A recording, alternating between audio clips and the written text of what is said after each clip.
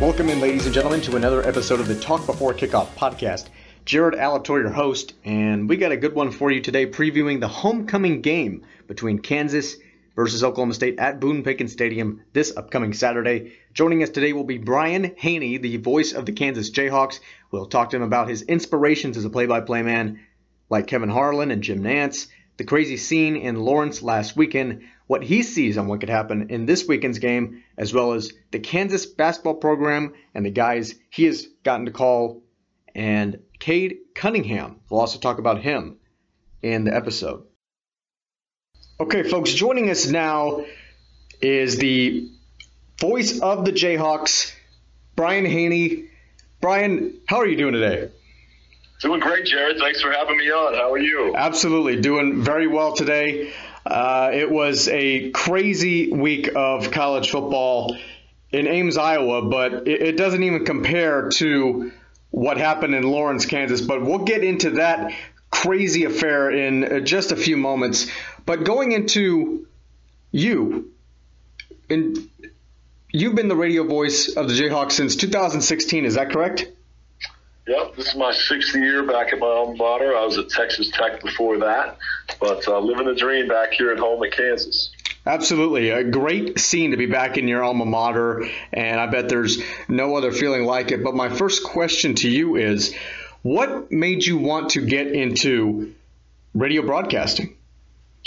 You know, I think like a lot of kids, growing up, you had the dream of being a professional athlete someday. Certainly my generation was the Michael Jordan era generation, and I would shoot hoops on the driveway, imagining that I was joining Michael in the twilight of his career, and had the dream of playing at KU before getting drafted by the Bulls and all that. And then comes the harsh reality around 16 years of age or so when I realized, I'm okay, but I'm a far cry from D1 talent and certainly a pipe dream from the NBA. And so started to think about what could I do to stay close to the game?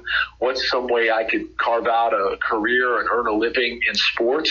And I always kind of had the gift of gab. And so I started to practice calling games off of the old 8-bit Nintendo. I know you probably grew up on PS4s and stuff like that, but on the old 8-bit Nintendo, I'd set it to computer mode on RBI baseball and simulate doing games like that when I was just a freshman or sophomore in high school, and ended up getting a chance to do some local public access TV stuff when I was 17, and some radio stations heard me and gave me chances at a really, really young age. And so I was super blessed throughout the process and fell in with the right people that were super supportive of me and encouraging of my career. Some people in the industry like Ryan Lefevre, the TV voice of the Royals, and Tom Hedrick, my broadcast mentor at KU, who's a former voice of the Chiefs and Royals, and then Kevin Harlan, even a guy that was really an inspiration and instrumental in helping me get this job back at KU. So many folks to thank, but it just kind of all started with the realization, Jared, that I wasn't going to cut it as Michael Jordan's wingman, so I better find something else to do to earn a living in sports. I like that you said that, being involved in such a great era like that. And I know that people, even like me, wanting to be a play-by-play guy, even in the future, you grow up with the guys like Kobe now and LeBron and Dirk and Tim Duncan and all that. And it's just an incredible thing to watch going from different generations of play. And I know you had mentioned the PS4, and while I can admit I'm definitely on that, I think that for my sake and for what my peers got into, and I think they got into PS2s. That's the earliest system that I had. I think All-Star Baseball 2003 might have actually been the very first video game that I ever played. And it's definitely a change in the announcing and graphics and everything, and it's just crazy to see, honestly. And you just had named some of the people that helped you out and everything. Who are some of the other sportscasters on the national networks or even the regional networks that have inspired you to be where you're at today? Yeah, well, that's a great question. I think Kevin Harlan, to me, is the gold standard. He's the guy that I think does the best job of selling up the excitement of each individual play, and the vocal inflection in his voice that rises to meet the magnitude of the moment is as good as anybody in the business. But there's a bunch of other guys that I love listening to, whether it's radio play-by-play calls or TV guys. I think amongst the younger generation of announcers, guys closer to my age, Adam Amin does an amazing job, and he's really climbed the ladder quickly, and I really respect and admire his approach. I think that other names, obviously I grew up listening to Bob Costas through the NBA Finals. He was always an inspiration. Chris Berman, with his creativity, hosting NFL Primetime with all of his nicknames, that was an inspiration back in the day. But in terms of the modern-day play-by-play guys, Kevin Kugler of Westwood One, Adam Amin, Kevin Harlan, obviously, these are some of my very, very favorites. And then, one thing about Kevin Harlan and Jim Nantz, who I had a chance to meet back in 2018 when KU played Duke in the Elite Eight, these are guys that are icons within our industry, and yet both of them as humble and approachable and down to earth as you could possibly be. And that's something that obviously, I hope to strive to be the same type of person interacting with fans and that kind of thing. And I'm not even close to the platform that those two have, but you want to be engaging not only on the air, but certainly down to earth and super approachable off of it. And I was just blown away with how humble and relatable both those guys were in meeting with them one-on-one. And I think that's something that every up-and-coming announcer who dreams big dreams of aspiring to big stages like those two should always keep in perspective. No matter how big you climb to in your career, you should still be grateful for that platform and grateful for anybody that gives you the time of day to tune in and listen to what you have to say. Absolutely. I look up to Jim, to Joe Buck, even some of the older generations, like when Pat Summerall was with John Madden. Definitely some great videos and some great content that all those guys have. But very good for that resume. I think that it's the dream. It's honestly living the dream. Going toward the game last Saturday, it was a crazy one.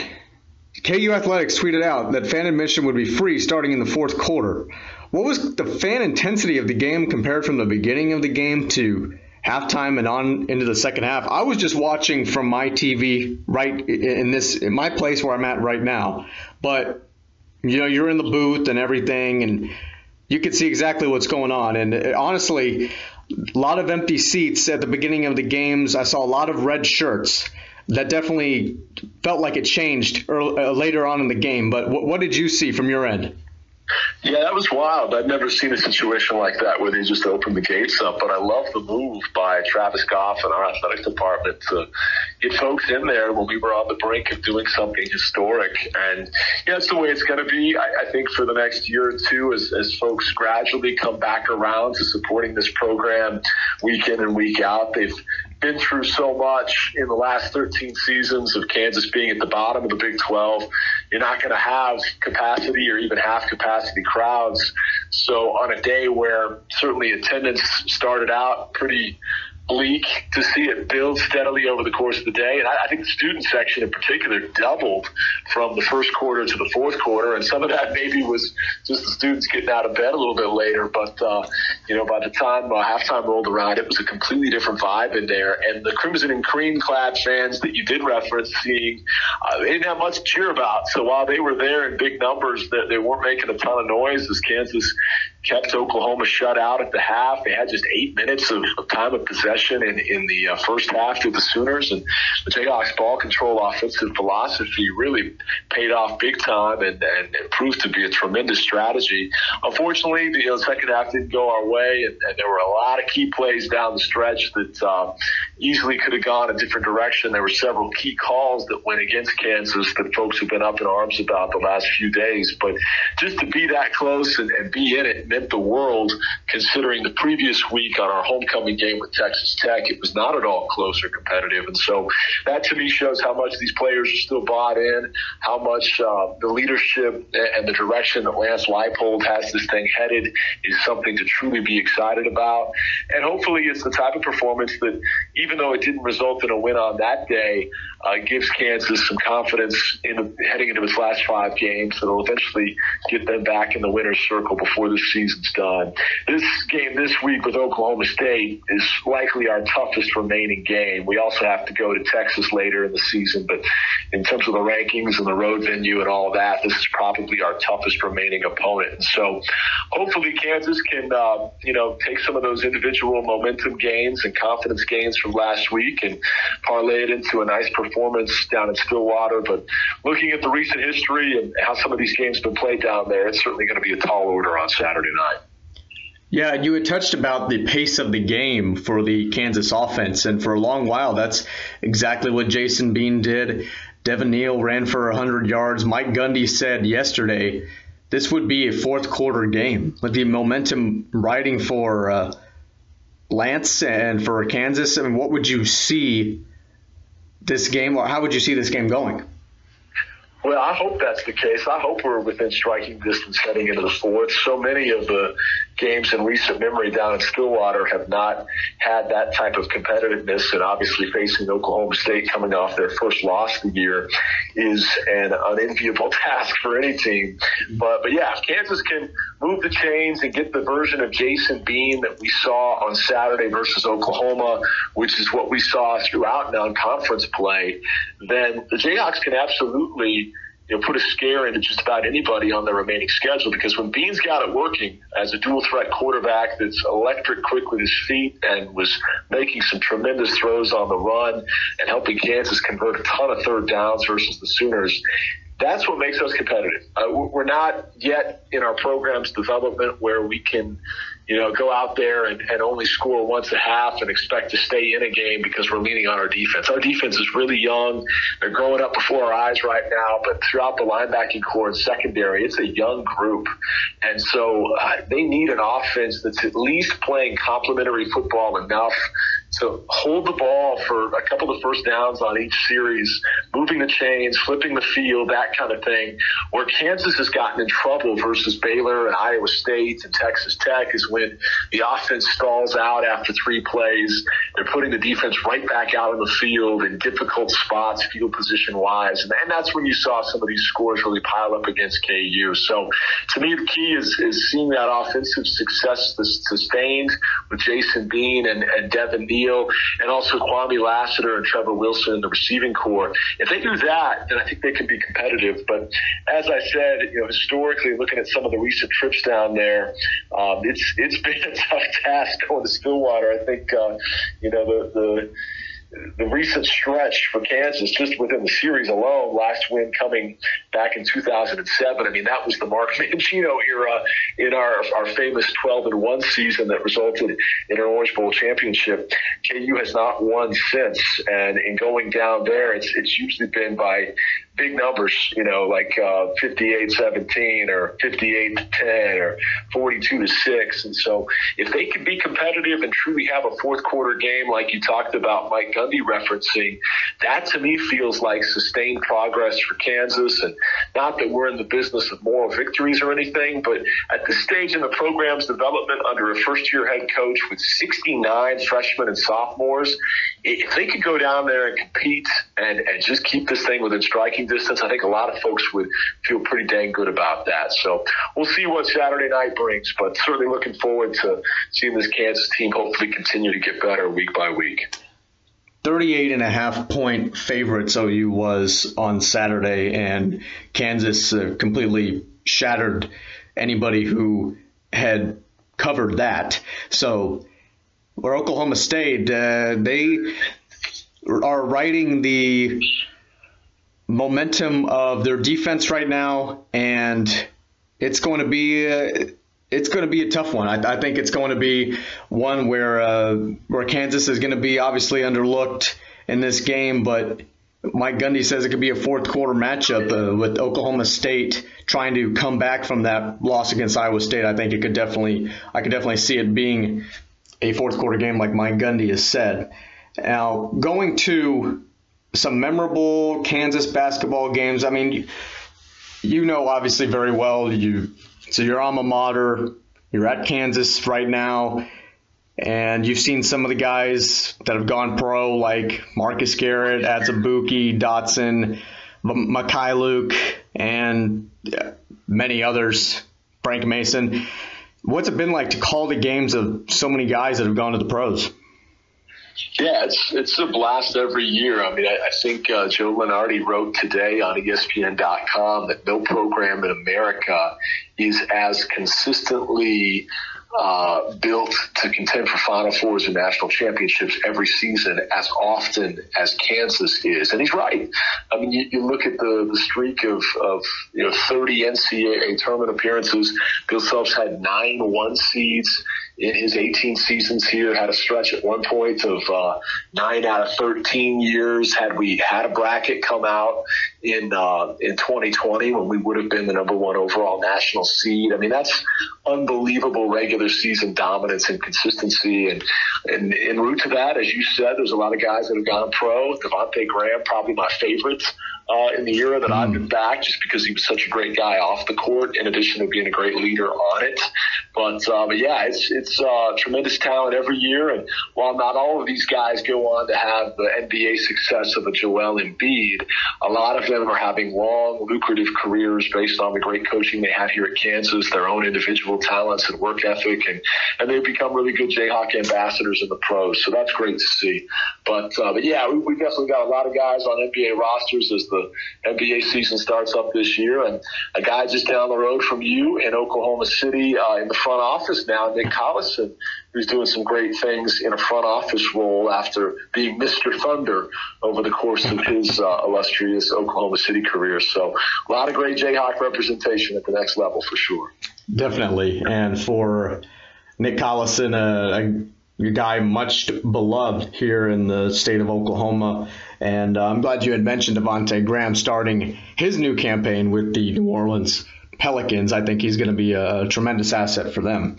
And then even for another rookie that you've seen play just last year, Cade Cunningham, what are the things that you saw from him and just the intensity of how he has changed recruiting for Oklahoma State? It seems like at least for the next few years.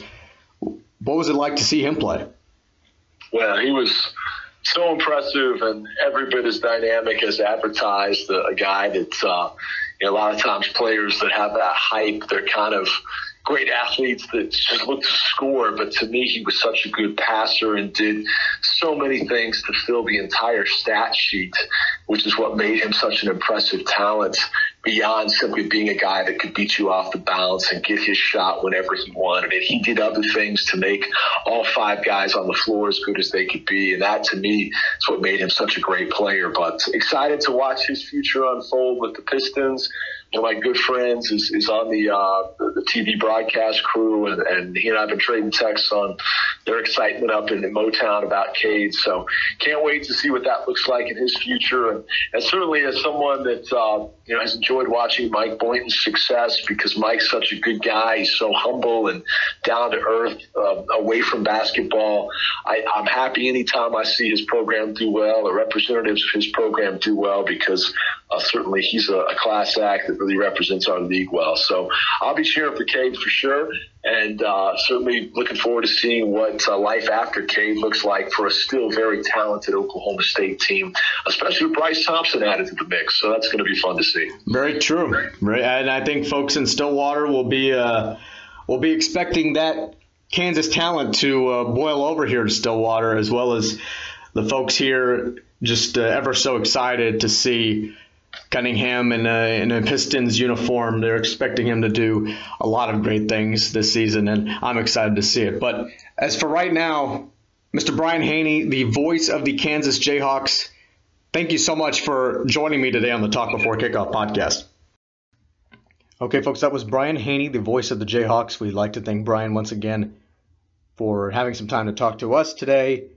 For Kansas, they were 38.5-point underdogs against OU.